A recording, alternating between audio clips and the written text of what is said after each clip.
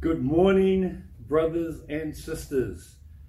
I would like to welcome you once again to another online service with Grace Christian Church. And while we are once again in our own homes, while we are obeying and adhering to the restrictions of social distancing, it is a privilege that we can still gather like this online and worship our God in spirit and in truth.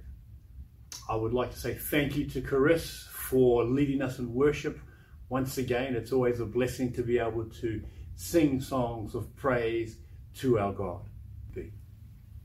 This morning, before we get underway with looking at the Word, I thought it would be appropriate for us as a church just to spend some time in prayer. There is a lot going on. There are a lot of changes that are happening. On Friday, my wife reminded me that over the span of about 3 to 4 days, nearly 10,000 people crossed over into eternity. And my wife just shared with me and said, that is an amazing loss of life. And it is. We truly are vapors that appear for a little while and then vanish away. So it's important that whilst we are in the best of circumstances, health-wise, I guess you could say, is not to waste the time that we have. May we be wise, redeeming the time, because truly the days are evil. And so I thought it'd be appropriate for us to spend some time praying, to pray about this global pandemic that is going on and how it's affected not only our lives, but the world. The whole world has been placed on lockdown, to pray for people within our church, those that are at risk. We have our uncles and aunties within the church that are at risk, and I'd like to thank you for your wisdom and for your testimony of being able to still serve faithfully and be involved in people's lives, even while the lockup is taken down, to pray for people in the front lines as well, not only doctors and nurses and research people, but even the people from our very own church, the likes of Alyssa, the likes of M. Tang, the likes of Carl May, Nathaniel and Faith, and it's so many others that are in the front line as well. To pray for our Prime Minister Scott Morrison, and whilst we all may have our own opinions and for some our own criticisms of him as our leader, the reality is God has appointed him as our leader, and he is deserving of our prayers and he is deserving of our support. And then after that, I'll pray for the sermon, and then we will share some time in the Word together. So please bow your heads and join me in prayer.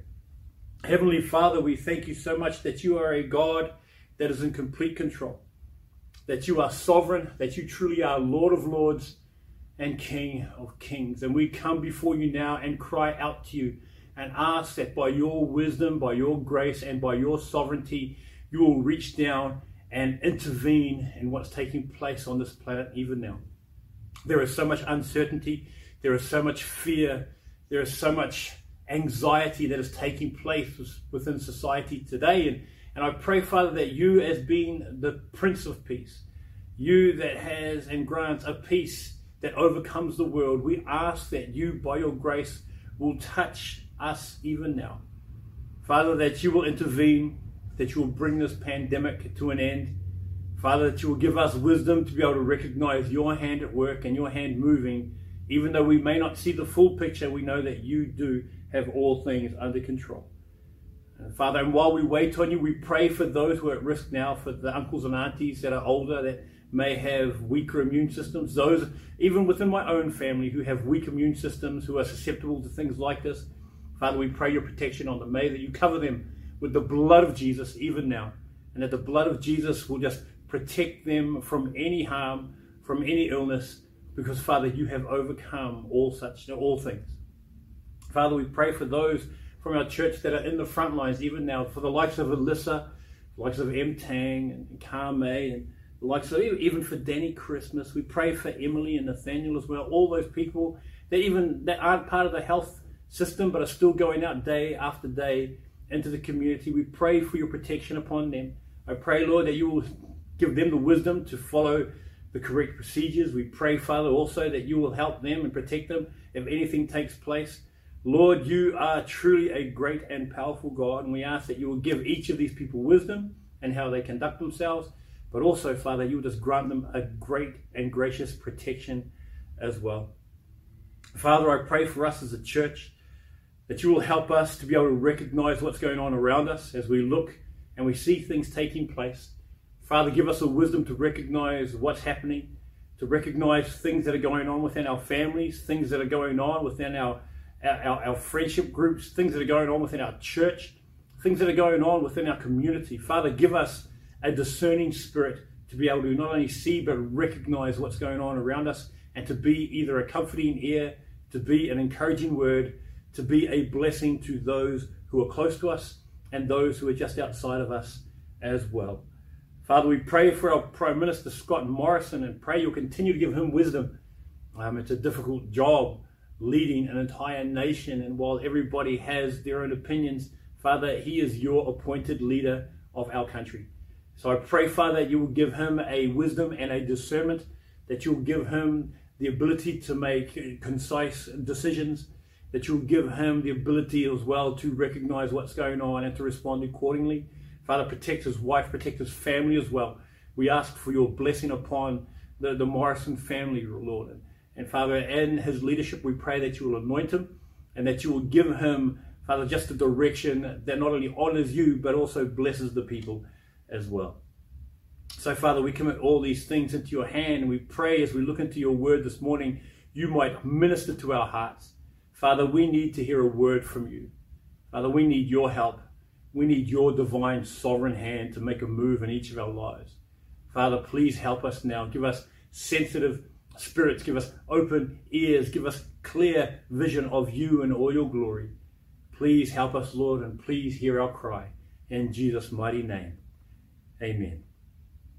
Wow, that's pretty huge what's going on today. And so today I want to share with you a bit of an encouragement, mainly because, yes, we've been looking at Colossians and we've been looking at some amazing truths in Colossians, and when we look at the celebration of God's love that is reflected in the church, when we looked at who Jesus Christ is, the sheer magnificence, the sheer bigness, the sheer greatness of who he is as our God and as our Savior, the Lord really burdened my heart today to share with you a word of encouragement, because the world really is experiencing something new. I mean, think about this. Yes, we're in lockdown at the moment. Yes, we are in isolation, and we are keeping ourselves at a distance. For us who are relational beings by nature, Genesis chapter 2, verse 18, it is not good for man to be alone. And so we deliberately now keep ourselves distant from each other in the name of health reasons. It's really quite interesting how this now is completely foreign to us as a people, to us as a planet. I mean, the life that was lived even last year has changed from then. No longer the enjoyments of going out to have dinner with a group of friends, no longer the enjoyment of going out to the movies and sitting down in a group of people and being entertained on a big screen. No more are the times of just going out to the gym and exercising and meeting people there. That seems so long ago now. And so now, while we're all huddled in our homes, while we're all getting frustrated with what's going on around us, I thought, man, I would love to bless you with an encouragement today.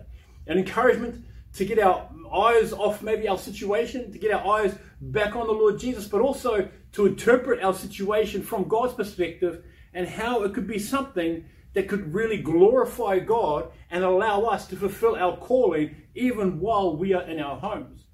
So if you have your Bibles, please turn to 1 Kings 18. We're going to look at 1 Kings 18, and we're going to look at a character in 1 Kings 18 that I think when I first read about him many, many years ago, I considered him to be a bit of a coward, but under closer examination, you see the wisdom as well as the weakness of this individual character. So if you have your Bibles, turn to 1 Kings 18. And to provide a bit of context, 1 Kings 17 is where Elijah the Tishbite approaches King Ahab, who has taken the nation of Israel into a complete state of apostasy. Ahab, who submitted to his wife who had gone around killing the prophets of God, are now suffering the consequences of their disobedience. Elijah the Tishbite, he goes, he confronts King Ahab and basically says to him, it is not going to rain until I say so. And then we find after he leaves from there, he goes to the brook Cherith, where God provides for him through ravens as he drinks from that river. That's in 1 Kings 17:14. We read how after the brook dries up, he goes and finds a widow of Zarephath and spends some time there, where God miraculously provides for their situation as well, where flour and oil would never run out. That's verses 21 and 22 of chapter 17 of 1 Kings. Now in today's passage, it is 3 years later. 3 years later, King Ahab has gone to and fro within the kingdom trying to find Elijah, because the land is now in great famine. And so, if you want to turn to your Bibles, 1 Kings 18 verses 2, not verse 3, we'll read verses 1 through to 15. Read along with me. After a long time, in the 3rd year, the word of the Lord came to Elijah. Go and present yourself to Ahab, and I will send rain on the land. So Elijah went to present himself to Ahab. Now the famine was severe in Samaria, and Ahab had summoned Obadiah, who was in charge of his palace. Obadiah was a devout believer in the Lord. While Jezebel was killing off the Lord's prophets, Obadiah had taken 100 prophets and hidden them in 2 caves, 50 in each, and had supplied them with food and water. Ahab had said to Obadiah, go through the land to all the springs and valleys. Maybe we can find some grass to keep the horses and mules alive, so we will not have to kill any of our animals. So they divided the land they were going to cover, Ahab going in one direction and Obadiah in the other. As Obadiah was walking alone, Elijah met him. Obadiah recognized him, bowed down to the ground and said, is it really you, my lord Elijah? Yes, he replied, go tell your master Elijah is here. What have I done wrong? Asked Obadiah, that you are handing your servant over to Ahab to be put to death. As surely as the Lord your God lives, there is not a nation or kingdom where my master has not sent someone to look for you. And whenever a nation or kingdom claimed you were not there, he made them swear they could not find you. But now you tell me to go to my master and say, Elijah is here. I don't know where the Spirit of the Lord may carry you when I leave you. If I go and tell Ahab and he doesn't find you, he will kill me. Yet I, your servant, has worshipped the Lord since my youth. Haven't you heard, my Lord, what I did while Jezebel was killing the prophets of the Lord? I hid 100 of the Lord's prophets in 2 caves, 50 in each, and supplied them with food and water. And now you tell me to go to my master and say Elijah is here? He will kill me. Elijah said, as the Lord Almighty lives, whom I serve, I will surely present myself to Ahab today. We'll read verse 16. So Obadiah went to meet Ahab and told him, and Ahab went to meet Elijah. So, it is here the call of God comes to Elijah to present himself again to King Ahab. It is here that we meet God's person we can learn from, and that is 1 Kings chapter 18 verses 2 to 4. This is where we're introduced to the guy I think we can learn a lot from today. Once again, from his strengths, but also from his weaknesses. And that is the character of Obadiah. In verses 2 to 4, I'm going to read them again. It says, so Elijah went to present himself to Ahab. Now the famine was severe in Samaria, verse 3, and Ahab had summoned Obadiah, his palace administrator. Obadiah was a devout believer in the Lord. While Jezebel was killing off the Lord's prophet, Obadiah had taken 100 prophets and hidden them in the caves, 50 in each, and supplied them with food and water. There are several things that is given in this description about Obadiah. First, the position Obadiah had. He was the palace administrator. He was in charge of the king's household. He had a high position of leadership and stewarded and managed all the affairs that take place within the palace. Secondly, he was a devout believer and follower of the Lord, although secretly. In a time of Israel's history when a queen had successfully eliminated a number of God's prophets, and I'd say almost anyone else that publicly followed the Lord, it wasn't the safest place to be in such a leadership position and hold to one's relationship with the Lord. Thirdly, he, with his influence and with his resources, was able to practically and successfully be a help and a blessing to a number of people that the queen was looking to kill. I mean, think about this. He had a position of leadership. He was a follower of the Lord. He had connections. He had resources. And he helped the best way he knew how to in that position by hiding 100 prophets, 50 in each cave, and supplied food and water to them. You know what that shows me about Obadiah when I look at this? This is what I consider one of his strengths. You know what that shows me? Here's my first point. Obadiah's effective service in the midst of limitation. Obadiah's effective service in the midst of limitation. Obadiah had limitations placed on him that prevented him from openly and publicly proclaiming his faith. So he wisely and cautiously used his position to serve others that were in great danger by putting himself in great danger also. He served the best he could by identifying the need and by the grace of God sought to meet that need. I look in the history of the church and I see a person after person. I see woman and man after woman and man who in like manner were, according to Hebrews 11:15, were looking for a better country, a heavenly one. You look in history, and I'll encourage you to look at some of these people. Say the likes of Corrie ten Boom, who hid Jews from the Nazis during the Second World War. I read of the likes of William Tyndale, who at penalty of death translated the Bible into the common language, which back then was English. I read of the likes of Richard Wurmbrand, who took a stand, and I'll once again encourage you to either watch or read the book, watch the movie or read the book, Tortured for Christ, who made a stand and ended up suffering prison for 14 years because he held to the gospel. I encourage you to read the book that we got from Voice of the Martyrs, Hearts of Fire, 8 women who once again secretly held to the Lord and then when confronted made a public declaration of who God is and the relationship that they shared with him. In such limitations, people like this still sought to preach the gospel in word, yes, but also in deed.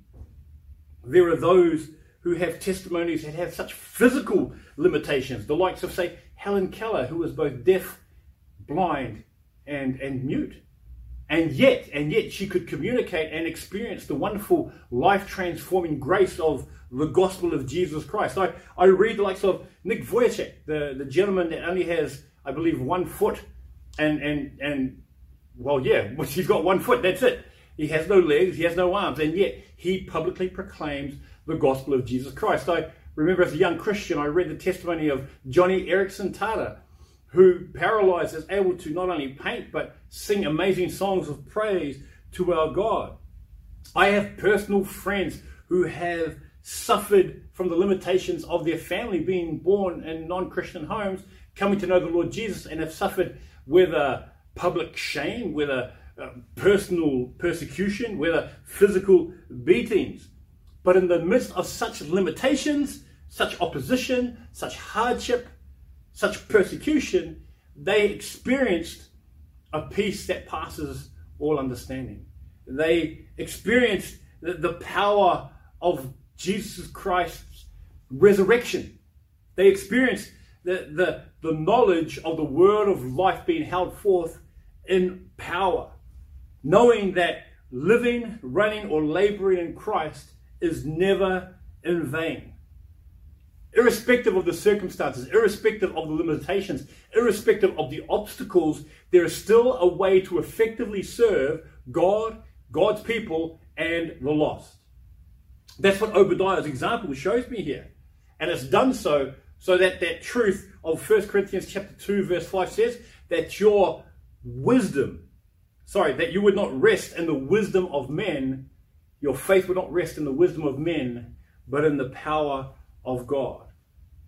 Now, you may have a limitation that's a physical hindrance. It may be a personal or a public persecution, or it may even be just your own mindset. But there's one thing I do know. It's one thing that we're all experiencing right now. And it's evident by the fact that I'm standing upstairs in a church building by myself in front of a camera, talking to a camera. The limitations of this pandemic that has forced us into our homes. The limitations of this pandemic that has basically closed us off from the rest of the world, as I shared before, even though we are relational beings. But we don't have, we don't have the same life-threatening situations that Obadiah had, or Corrie ten Boom had, or William Tyndale, or Richard Wurmbrand. We don't have any of those limitations because we can still now, in our isolation, interact with what we're doing here. We can still, in our interaction, be able to call somebody. In our isolation, should I say. Call somebody. Email somebody. Text somebody. Zoom with somebody. Actually, which reminds me of something that's going to be happening today. Today, in the Zoom fellowship after the service, I have got 3 questions directly linked to this message. And I would like us to have our breakout rooms in our Zoom fellowship time and talk about these questions. Okay, so if you have a pen and a paper, I'd like you to write down these questions, or my brother Jono or Chris will post these questions not only on the Zoom chat, but probably on the YouTube channel as well, for us to think about and meditate as we go through this particular message, or continue in this particular message. Okay, God has allowed all this to take place in order for us to look at and identify how we can effectively serve God and how we can effectively serve each other as well as the community at this time. Here's some practical thoughts for you to think about, okay? You know your context. You know your context. You know what you can do and what you cannot do. You know what you do want to do and what you don't want to do, which we often use as what we don't want or do want as our reasons as why we can or cannot do something.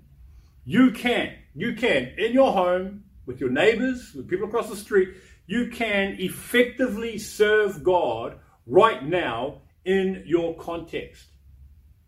Now, I want you to think about this. As you have a look around you right now, you might see your beautiful wife sitting next to you. You might see your handsome husband sitting there on the couch writing down these notes as he's listening to me. Your children may be playing in the back or doing maybe a Sunday school lesson that you got off the children's website.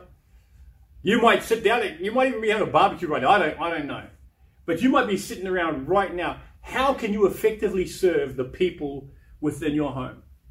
How can you effectively be an instrument that draws them closer to Jesus Christ?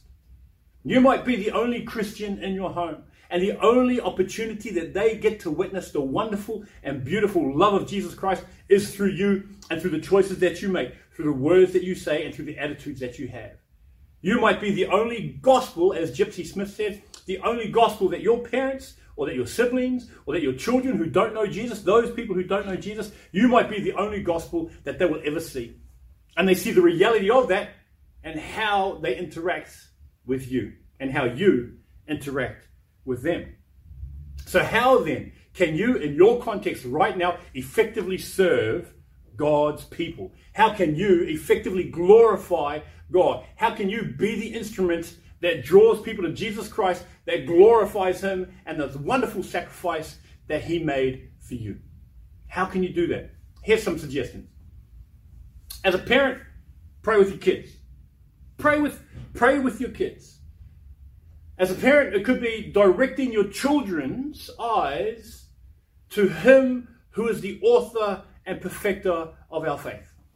As a parent, you could be the one that in a time of anxiety is the one that brings peace and security because you are peaceful and secure in the hand of Jesus.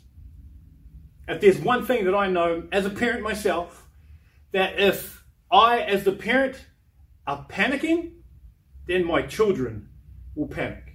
If I'm fretting, then my children will fret. If I stress, then my children will stress. But if I am putting my trust in the Lord Jesus at this particular time, this time of uncertainty, if I have my eyes upon him as well, guess where my children's eyes will look as well? They'll wonder, and I've done this. Well, I've looked. I remember doing this at school many, many years ago. Well, I just stand there and look up. I'd stand in the quiet and I just look up. And then kids would join me. What are you looking at, Joe? I'd be like, can't you see it? It's up there. Now I'm not looking at anything. But then people would join me and start looking up as well. And then over time, while I'm looking up, the group gathers, and if I'm not looking at anything, people would just join me. The thing is this, if my eyes are on the person of Jesus Christ and the context that's going on around me, what happens? Everything that's going on around me becomes secondary. It's no longer important. Why? Because my eyes are up. Now, it's not a pie in the sky by and by when I die. It's not that sort of hope. It's not that sort of vision. It's just saying if I've got my eyes up, then my kids who are with me will look up as well. The reality of Jesus Christ is reflected in you as parents. And your kids will draw from that. And they will draw from that either the reality or the lack of the reality of Jesus Christ in your life. How can you effectively serve God and glorify God and effectively benefit others? Well, okay, as parents, it'll be investing into my kids. If your kids and your parents don't know the Lord, it's the exact same thing, that you keep your eyes up. Maybe as a spouse, you can bless your husband or you can bless your wife by praying for each other, by spending time in the Word together, by maybe putting down the Netflix and the Stan and the Disney Plus and all that, maybe putting that to the side for a bit and spending time around the Word of God. You know, something that's been really blessing me throughout this time is actually, one, the devotional wall. Ali's devotions have been such a blessing and such an encouragement as we go through the Psalms. And then Pastor John's input as well. When he shares little bits here, little bits here, he'll send me a private message as well. All of those things are amazing in regards to encouraging my heart. So think about this. Think about how can you effectively serve God's people by using the tools available to you now to bless others within the church. Ed sends me a video so often. Cass will send me a little message. Joyce will send an encouragement. Jono will send something silly to do with basketball or whatever. But all I'm saying is that involvement really does have an impact for the kingdom. And so I would encourage you, if you're not part of the devotional wall, if you're not part of the prayer wall that GCC has, please email us at leaders@gracechristian.com.au and we would love to get you connected. All we need is your phone number, and then we can sit down and we can get that organized, and you can be a part of those walls as well. We can sit down and bless each other and encourage each other, because that's how we can effectively serve. And then maybe even as a family, to effectively serve the community by reaching out to those family members who don't know Jesus, reaching out to those neighbors who don't know Jesus. Just maybe even just giving a smile to see someone and say hello as you go for a walk. Still keeping your social distancing, but as you go for a walk, just to say hello. It's amazing what you can and cannot do with what's available to you now. And so here is Zoom question number one. What are three ways I can effectively serve God and his people at this time? What are three ways? 3 ways as you look around and identify. Spend time in prayer. Don't write down this generic thing. Things that are specific to you and your context. Just don't be generic. Oh, show love. Oh, pray. Look, those are wonderful things, but I want you to be specific for you and your context. You don't have to share it if you don't want to, if it's something personal. But that's the reality. We need to be more intentional even about how we think and our relationship with Jesus and how we can best serve others. I mean, that's a huge thing. And I think it is very, very important. So, this is Obadiah that we're introduced to, okay? First thing about Obadiah is that he still effectively served regardless of the limitations that he experienced. And so, as the palace administrator, King Ahab calls them over and says, all right, we need to go find some food for our animals so we don't have to kill them. They split up and they go in two different directions. Obadiah is walking, and we read in verses 7 to 11, which I won't read again. He meets Elijah and recognizes who he is. That's in verse 7. Elijah tells him to go and fetch King Ahab in verse 8. And Obadiah sees this not as a great excitement and a great opportunity, but as a death sentence in verse 9. Mainly because Ahab had been searching far and wide for Elijah over the past 3 years, and even forcing people to say, if you don't have Elijah, you better swear it, or else they would suffer the consequences if he was actually there. And so, for Obadiah, he's like, you mean I have to just go over and tell him and say Elijah is here? So at first glance, you can think, and this is what I thought when I first read this story, was like, come on, bro, come on. I mean, why are you doubting Elijah? Just do what he asks. But it's in this example, we are given what I guess you could consider, it's not so much a super or a strong weakness, but it is a weakness nonetheless. It's an insight into Obadiah's perspective that I can learn from and that we can learn from. And here's my second point from Obadiah's example. Obadiah's awareness of God's working in the middle of trial. Obadiah's awareness of God's working in the middle of trial. That's in verse 12. This is what he says. I don't know where the Spirit of the Lord may carry you when I leave you. If I go and tell Ahab and he doesn't find you, he will kill me. Obadiah knew. Obadiah knew, whether from history or whether from personal experience, that God will do as he chooses. God will do for his creation and with his creation as he deems fit. Remember, we've been looking at that over the past few weeks with Easter and even the week before. The sovereignty of God is such that he will do as he deems fit. He is not governed by circumstance. He is not bound by what people say or what humanity says. He is bound by his word and by his character. Psalm 96 verse 10 says this: the Lord reigns. The world is firmly established. It cannot be moved. He will judge the people with equity. It is of note that while Obadiah had an awareness of God's working in Elijah, not knowing where the Spirit would lead him, if that was the case, Elijah had full disclosure as to why he was there and why he would stay there. I want to explain that again. So Obadiah had an awareness. I may not know where the Spirit of the Lord will take you if I leave you here. He had awareness of that the Spirit of the Lord will take and will move Elijah wherever the Lord deems fit. That was Obadiah's perspective, and I think that's great. That's a wonderful thing to have. But Elijah had full disclosure as to why he was there. See, Obadiah wasn't privy to that. Elijah was. Elijah knew why he was there and why he would remain there. And I think sometimes, for me at least, I don't know how it is for you, but for me at least, my attitude is sometimes like that of Obadiah's. I have an awareness of the Spirit's moving.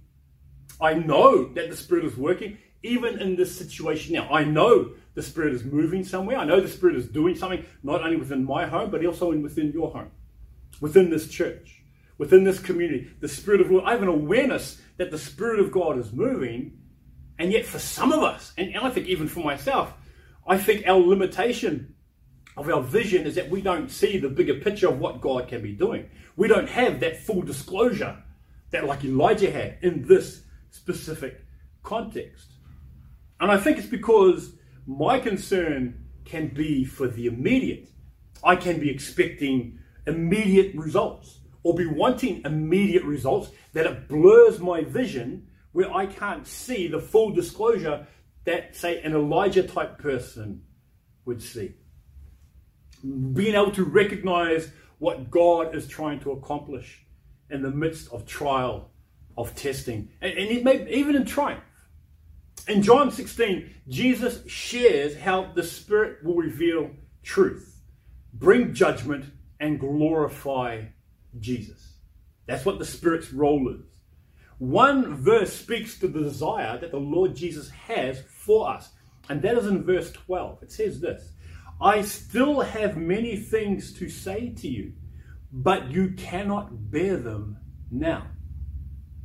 I'll say that again. Jesus, talking to his disciples, says, I still have many things to say to you, but you cannot bear them now. They weren't ready for it then because the Spirit had not yet come. But Jesus wanted to open their eyes to see more. Now, we're not ready yet in the natural man because we have limitations. In 1 Corinthians chapter 2, verse 9, it says, eye has not seen, meaning that our natural eyes cannot see and grasp the spiritual realm or the movement of God, our natural eyes. Nor ear heard. Our ability to hear the voice of God, the natural ear is incapable of hearing and recognizing the voice of God. Our ears and our eyes have to be opened by the Spirit. Neither has it entered into the heart of man, meaning our emotions, our natural being, who we are as people, our carnal nature. It can't enter that. We are incapable physically of recognizing, of seeing, of hearing, and of interacting relationally with the spiritual, with who our God is. It's completely beyond us, the things that the Lord has prepared for those that love him. We are incapable of that. In the natural, we are incapable of recognizing and acknowledging some things. That's why we can't bear them now, because the Lord Jesus wants to reveal more to us. That's why we read in verse 10, but the Lord has revealed these things to us by his Spirit. It's having spiritual eyes, spiritual ears, the spiritual renewal within that enables us to recognize what God is doing and what God wants to do within our lives and within the lives of those around us. It is when the Spirit awakens our spirit. It is when the spiritual man is quickened and made alive. It is when we are made new creations in Christ that we have the opportunity and the avenue to have that full disclosure of God's moving too. Now, please don't misunderstand me. I'm not saying that we're going to know completely everything that is the mind of God in every given circumstance. Just like Elijah had full disclosure of what was happening at that moment. It was at that moment. He knew why he was there. So I'm not taking the whole thing, because the whole thing is given to us in this. This is the insight that we've been given, and that's why we see so much of God's heart, of God's desire, of God's goal, of God's plan, of God's purpose within these pages. That's why I encourage you and me to spend time in this, meditating on this, having God's mind in this. Okay, that's one of the great blessings that we have. And whilst we may not know the full picture, we know that he does, because that's been revealed to us within the scripture. But because the Lord has so much he wants to say to me that I can't bear them, maybe it's because I have the wrong focus. Maybe in a given situation I don't have full disclosure of what God's doing, is because maybe I have the wrong focus, maybe I have the wrong priority, maybe I even have the wrong understanding. You see, we as Christians, we love to adhere to Romans 8:28. We do. And I think it's a great promise within the scriptures that we have. One of the greatest blessings for us to actually put things into perspective, to know that all things work together for good to those who love God, to those who are called according to his purposes. But have I ever considered that this verse isn't about us being trouble-free? All things work together for good. Yes. But maybe it's not about us being trouble-free, but more about us becoming more like Jesus Christ. Maybe that's the ultimate good to be brought out for us. That the trial we go through is that we end up loving Jesus more. That we love Jesus more, because that's an ultimate good. That we in victory praise Jesus because he's worthy to be praised. That in difficulty we prayed and we depended more on Jesus. That in triumph we rejoice and as Jesus rejoiced. Maybe the ultimate good to come about from that verse isn't so much that we avoid all trouble, but rather our relationship with Jesus is deepened. Actually, even greater than that, that we are conformed to the image of His Son. Because we are predestined to be conformed to the image of His Son. Maybe that is the ultimate good to come about. All things work together for good. Yes, the all things that work together for the good is the good of you and I to become conformed to the image of Jesus Christ. Is not the ultimate good that can be worked for our lives is when one sinner repents and comes to know Jesus for the eternal safety and security. Maybe that is the ultimate good. Maybe when we look around us today and we see all of this going on, the pandemic that's happening, that's affecting all of us, maybe the ultimate good is that people will come to know Jesus because of the testimony you have. Maybe you come to know Jesus more in this as well. Maybe that is the ultimate good when we look at all the horror and death that's going on around us even now. You see, when I view my life, when I view that verse through God's eyes, through God's word, and through God's heart, then I see that the goal in my life is not to have my life full of happiness, or to have my life full of wealth, or to have my life full of security, but rather that my life is full with Him. Maybe that's the ultimate goal. And that leads me to true happiness. That leads me to true wealth. That leads me to true security. That regardless of the situation I'm in, it is how I can be moved from Obadiah's awareness of God's moving and into the full disclosure of God's will that Elijah experienced. Maybe that's something to take place within each of our hearts. I know it's something to take place within my heart. And this is something that may help us develop our relationship with Jesus.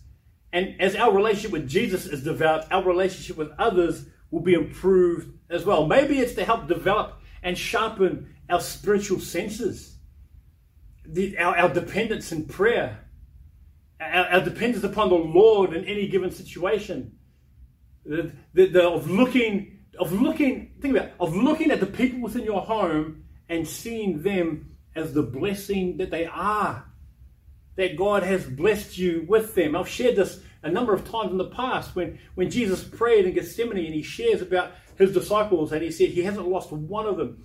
The relationships you have in your life are a gift from God.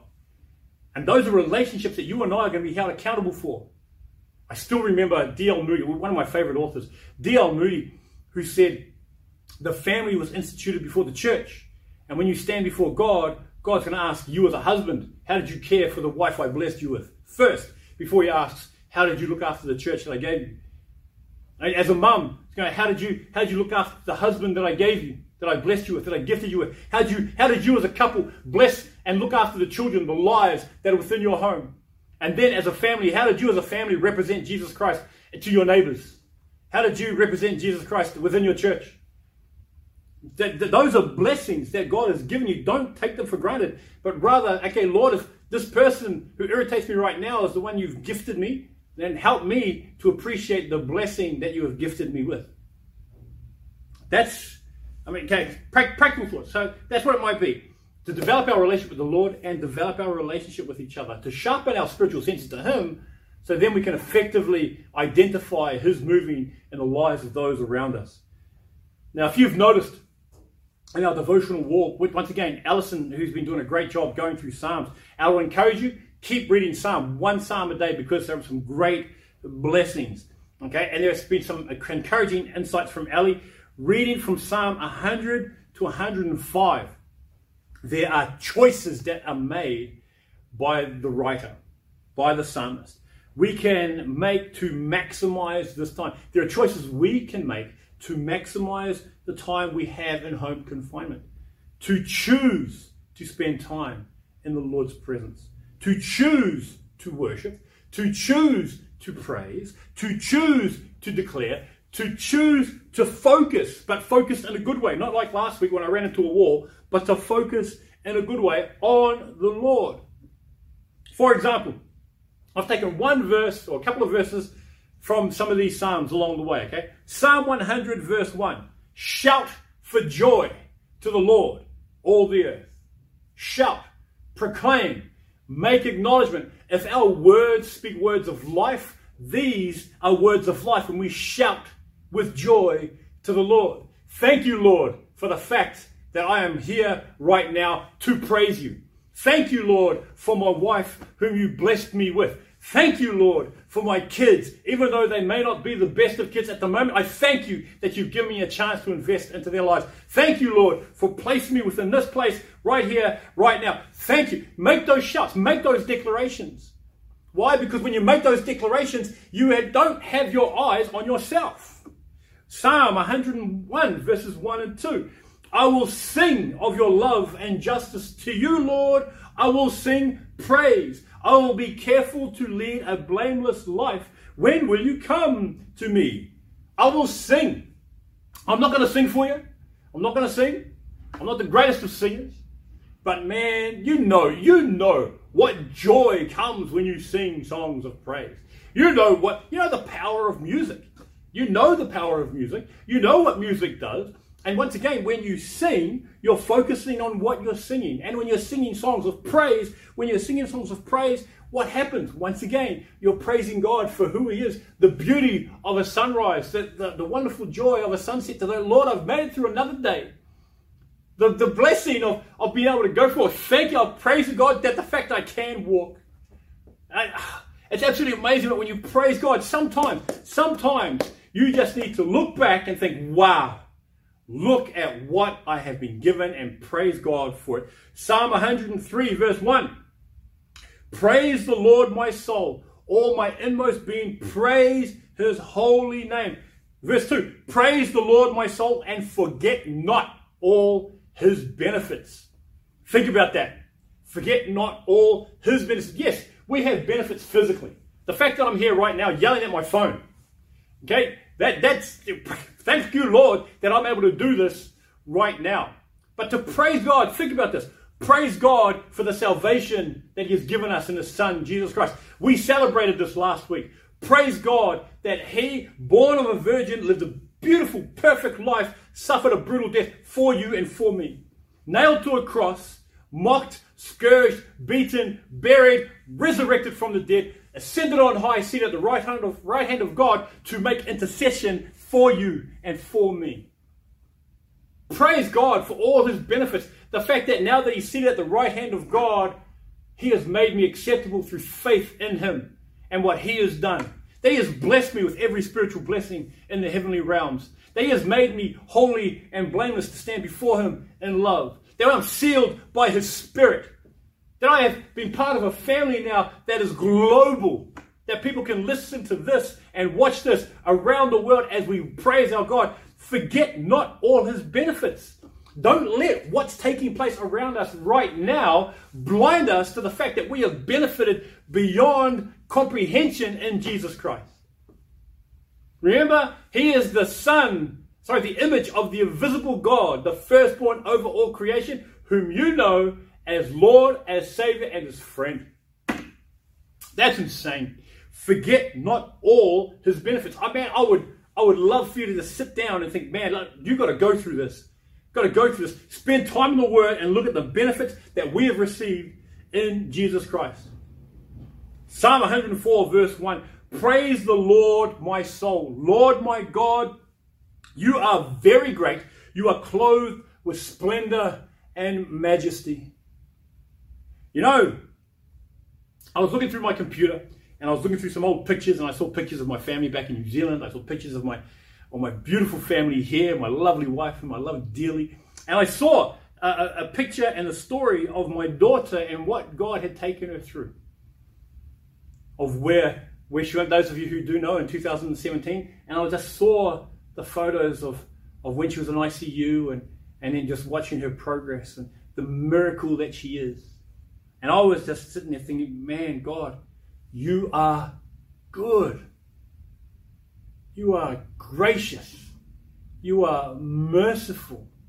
When you look at the sheer majesty of who He is, when Isaiah 6, when his robe filled the temple, His glory, just you can't help but just stand in awe. You go through the attributes of who God is. You write down from A to Z that which is just the names of who He is. changes your perspective. It changes your perspective. It takes your eyes of all this going on around you, and it just focuses you on Him. And then you interpret what's around you through Him. That's why when you look at the fact that He's clothed in splendor and majesty, I forget how big our God is. How great He is. How loving He is. How holy He is. How just He is. Oh, you could just go through it over and over again. I would encourage you to do so. Psalm 105, sing to Him, sing praise to Him, tell of all His wonderful acts. Psalm 105, verse 2. When you look at His splendor and majesty, would you not just sing about it? One of the things I loved about my dad is how he would make songs up over anything. Oh, he would sing regular things, but he would make songs up over everything. I remember that quite distinctly because I do that now as a dad, and I'll make dumb songs up. But these aren't dumb songs. I'm just saying that when you sing, when there's something that captures you, you can't help, and it just bubbles out at song, whether you can sing or not. But to tell of all His wonderful acts, after looking at my daughter's journey, after seeing the graciousness and goodness of God, you can't help but just think, thank you, Lord, for this. Thank you, Lord, for, I think it was 144,000 people that have passed away from this coronavirus. There are 500 and something thousand people that have survived and recovered. Thank you, Lord, for the people that have recovered.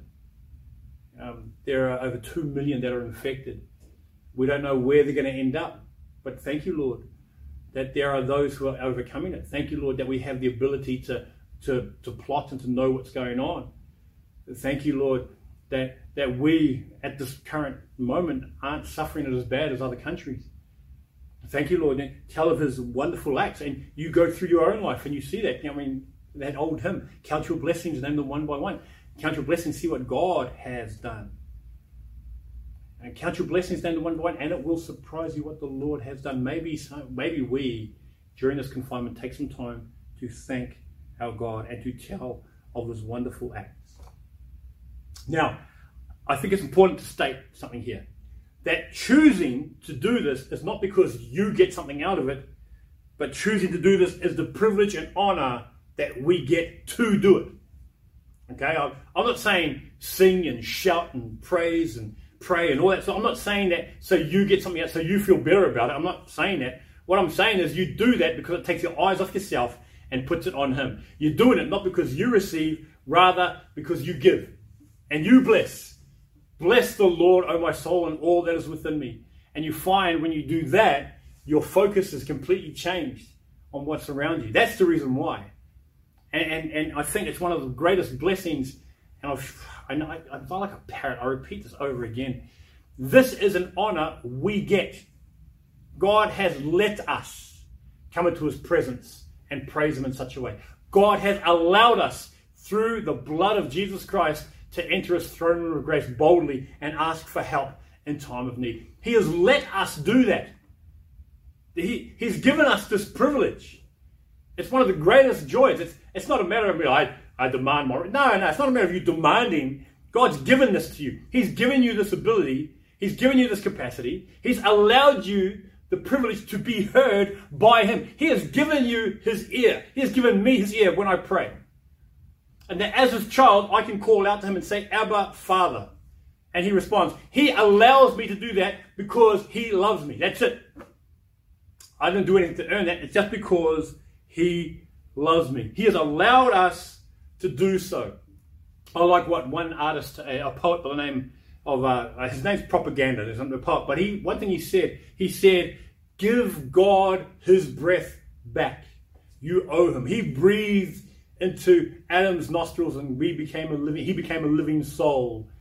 And in that breath we use to actually curse Him, it says, give God His breath back. You owe Him. Meaning the acknowledgement that He is God. He is in control and that He is worthy of all praise and honor. That is a privilege He has allowed us to do. Don't take that privilege for granted. Which brings me to my second question. Zoom question number two. What things can I praise, worship, proclaim, sing, and shout to the Lord for?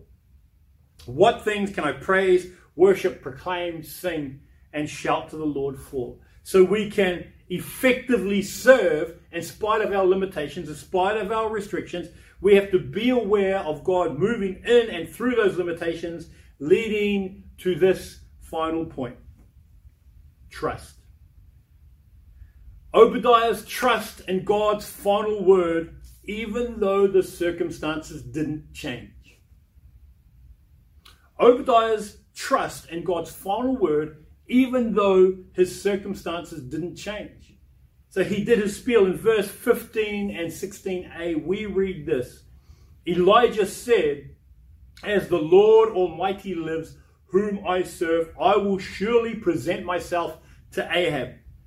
So Obadiah went to meet Ahab and told him. You see, this is another example that Obadiah gives that I can relate to. It was a confirmation and a reassurance for him that he could go. Elijah would stay there. The only thing he had to do, and the only thing he had to go on, was Elijah's word. That's it. There was no guarantee. Elijah made the statement and he said, "Okay, I will go." And he went. And the circumstance didn't change.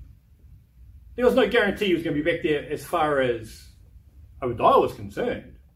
Elijah was there under full disclosure from God himself. But he went and he did it. For you and I, because we are limited in our scope, we are limited in our vision, because we don't see the bigger picture, it comes to a point that we, like Obadiah, just have to trust God's word. We have to trust that he knows better. We have to trust that he knows what he's doing. I think that's just, and at the end of the day, that's what it comes down to. Once again, talking about focus. There's the good focus, where we're focused on the Lord, focused on him, who's the author and finisher of our faith. And as we're focused on him, for some reason, our vision is expanded to everything around us because we see things from God's perspective, not our own. Now, this is the bad focus. The bad focus is we can be so focused on one specific goal that we fail to see everything else because we're just here. What you see in front of you right now is just me standing in here. You don't see the bigger picture, but this is all you see. See the cross, see the pulpit, see me in my jacket, my shirt. That's all you see, but there is a bigger picture involved. You don't see that. See, what you see on your TV right now, that is our human perspective. That's our human perspective. The greater perspective is God's vision. The whole room that I see in here, that's God's perspective. The fact that I'm looking at this camera, the fact that I'm looking at this light, the whole setup here, I see this because it's the bigger picture. And I think for us as Christians, when we look around us now, we see the pandemic, yes. We see death taking place around us, yes. We see things that are going on here which are completely new to us, yes. God sees the bigger picture. This is the vision. This is the full disclosure that Elijah experienced in this context. And this is where we eventually, even though we may not have the full picture, the full disclosure of Elijah in this situation, then we, like Obadiah, will just have to trust. We'll just have to trust that God knows what he's doing, and we won't find out what God is doing until at the end. Maybe in hindsight we'll look and we'll see that the bigger picture of what God was actually doing. Genesis. Joseph. Look at Joseph. And while his brothers were looking to sell him, all he saw was the well. He may have prayed, but he still got sold into slavery. But it wasn't until later when when God used him to deliver Israel from famine, that everything was fully disclosed. Sometimes maybe it's just like that. Maybe we'll be like Joseph, that it won't be until the end, until things are fully disclosed. But God had a bigger picture. Daniel and his friends, when Daniel said, "We're not going to eat the food of the king's table, you give us this, that, and the other," there was a bigger picture involved. Now, the eunuch that was there said, man, if you don't eat, I'm going to die. And Daniel lays down the stipulations as to what's going to happen. Well, the eunuch didn't see the bigger picture, but the bigger picture was involved. Even with Daniel in the lion's den and the enemies that tried to use his very strength, which was prayer, against him, the bigger picture of God wasn't revealed until afterwards, that in hindsight we could actually see. We have Esther, who is in a position of leadership, and we don't see the value of her being in that place of leadership until at the end. But God had a bigger picture which involved the deliverance of his people. And in each of those cases, the deliverance of God's people was at hand. Whether it be Joseph, whether it be Daniel, whether it be Esther. Ultimately, in the bigger picture of God's vision, he brought about his purposes for his glory. Now, we look around us and we have limitations in what we can see, don't we? We have limitations in the places that we live in right now. But the reality remains the same, that in the bigger picture of what God's doing will be for his purposes. That's why I find it really interesting, even the facts in which we may look at in the future when we look at the end times. But there are things going on now which I find very, very interesting, which we may need to interpret from the scriptures. Now, there are things taking place continually around us which we do not see, which we cannot see, which we'll probably never see on this side of eternity. Therefore, like Obadiah, like Daniel, like Esther, like Joseph, we just have to trust. Trust in the instruction our Lord gives us. Trust that God knows what he's doing, even though we don't. Now, you and I might sit there and say, well, that's really difficult. I guess it can be, but there's something that I found really fascinating with all of the stuff going around with the coronavirus and all that sort of stuff when it comes to trusting. And this really struck me as I was looking at this. We do know how to trust. We do know how to trust. You know why? Because of where we are right now. We've trusted everything the government has said. The government said social distancing, 1.5 meters apart. We all said, okay, we'll do that. I'll stay away from you, and I'll stay away from you, and I'll stay away from you. Little Jono. Okay, we get, okay, everyone stay home for the place of safety. Everyone else, stay home. Okay, yep, I'll stay home. That means I have to go to work. I have to work from home. That's fine. I'll stay home. You, don't do this. You, don't. The government have laid down all these rules. And you know what we did? We said, sure. Now, and I don't think there's anything wrong with that. I think that's great. Please don't misunderstand me. I'm not saying rebel against government, go outside and party hard. I'm not saying that at all. What I'm saying is we trusted what these people said for our benefit.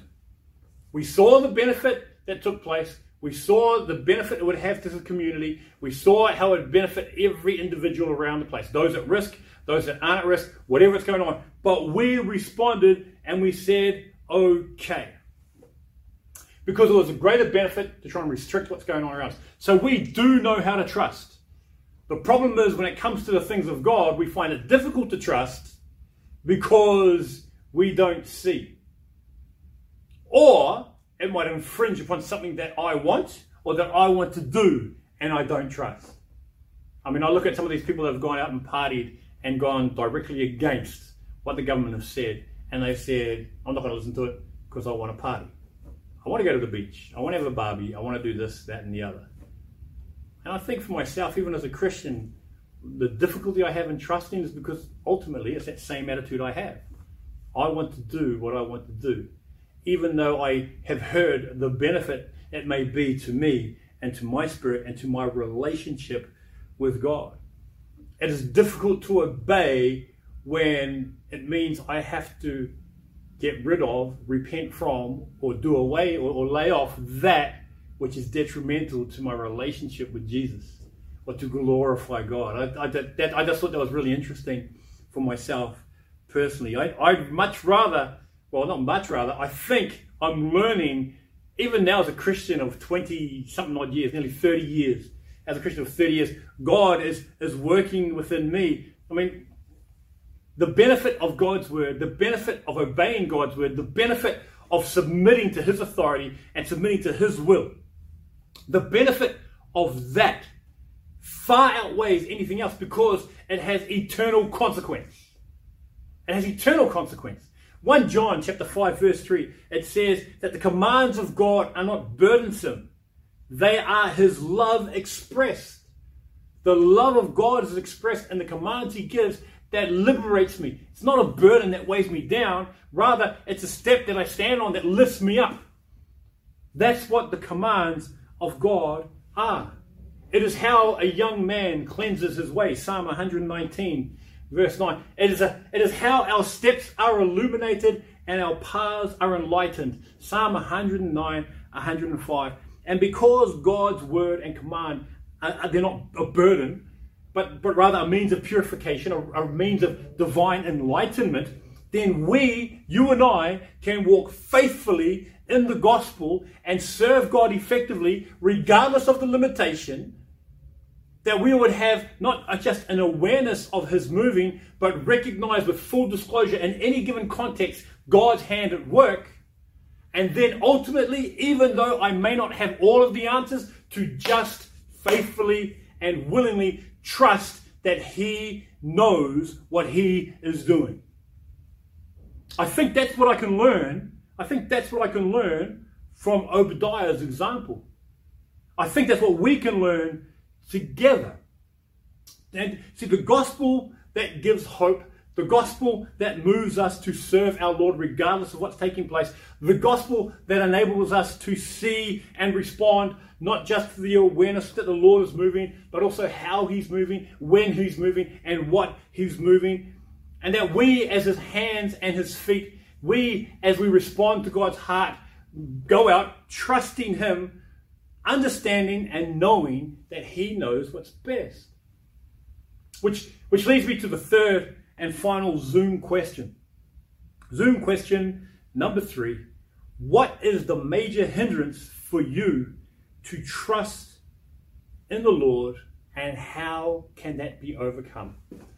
What is the hindrance? What is the hindrance? What's stopping you from trusting God, even now in this circumstance? It's quite an interesting thing, isn't it? We have to understand that he has the bigger picture in mind. That our God knows, that he sees what you don't. He knows what you don't. And he will do what's right, regardless of what you and I think. That's I think, and honestly, I think that's actually one of the greatest encouragements I can get from this. That he is God, and he knows. He sees the bigger picture. We don't. So I would encourage you to read through this again. I would encourage you to go through the Zoom questions again as we discuss them this afternoon at our fellowship time. Once again, if you're not part of that fellowship time and you want to be a part of it, please email us at leaders@gracechristian.com.au. We'd love to give you a part of that as well. If you're not part of the devotional wall, once again, contact me via that same email address. Or if you want to be a part of the prayer wall also. Speaking of prayer, something that I have been doing over the past few weeks is at 9 p.m. every night, I just pray. I pray for the church, pray for you, pray for family, pray for those who don't know Jesus. I would love for you to join me. That's all it is. It's just maybe 5-10 minutes just to pray. I set my alarm at 9 p.m. every night, and so it goes off. And so whatever I'm doing, no matter where I am, I'll just pray. I would encourage you to join me in that, to pray about this situation, and that we as a group, we as a church family can pray together. So at 9 p.m. every night, join me tonight. There's no calling, there's no Zoom or anything like that. It's just personally, I want to pray at 9, and I've been doing that, and I would love for you to join me to pray at 9 as well. If you can't do that, maybe 9 in the morning or whatever, but I would encourage you to set aside some time, not only to spend time in the Word, but just to pray and seek our God in the situation. Okay? So, I want to close in a word of prayer. Thank you very much once again for your time, brothers and sisters. Sorry I went on for so long. I apologize for that. I'll try to bring it back down to about 45 minutes, maybe about 3 weeks' time. So, have a great day. See you in the Zoom chat. Let me pray, and we'll call it a day. Okay, let's pray. Heavenly Father, we thank you so much that you are a God that is great, that you are a God that is good, and that you are a God who loves us so much that you not only died for us, but you conquered death and rose again. Father, we thank you for the example of Obadiah, and I pray that you will give us not only the ability to learn from him, but to apply what is learned from him and live that out in our own lives. We thank you, Father, that we can serve effectively, regardless of the limitations that we have right now. That we can serve whether digitally, whether via phone, whether via email, whether via WhatsApp, whatever it might be. Give us the sensitivity and the intentionality to interact with others within our church family, and even with those outside of our church family. Father, I also pray that you will help us to have the sensitivity to your Spirit, that as your Spirit moves, yes, we are aware of him moving, but in any given context, give us the ability to have a full ability to see what's going on and to recognize your hand at work, even though we may not fully comprehend it. And even though we don't fully comprehend, we pray that you will help us to trust you, to trust in you with all our hearts and do not lean to our own understanding, but rather in all our ways acknowledge you so that you might direct our paths. Father, we thank you that you know what is best. You know what is happening here. You know what is happening now. And I pray you'll give us the ability to see from the bigger picture, from your perspective and not our own, to have our eyes focused upon you, the author and perfecter of our faith. And we ask all of this, Lord, in the name of our Savior, the Lord Jesus Christ. Amen. Well, brothers and sisters, thank you so much. I'm tempted to do something before I go. Yeah, I do. See, this is the bigger picture. This is the bigger picture here. I'm going to move this around. Hey, guys. Okay, so this is the big picture. All right. There's the cross on a bin, so it stands up. There's the pulpit. And this is the bigger picture that I see every day that I come here. All right? And so, that's what God sees in the greater perspective of eternity. He sees the whole picture, the whole room, everything that's going on, and be encouraged in that. You only see this much. He sees everything. And in that, I take comfort. God bless. Talk to you guys later, okay? See you at the Zoom meeting.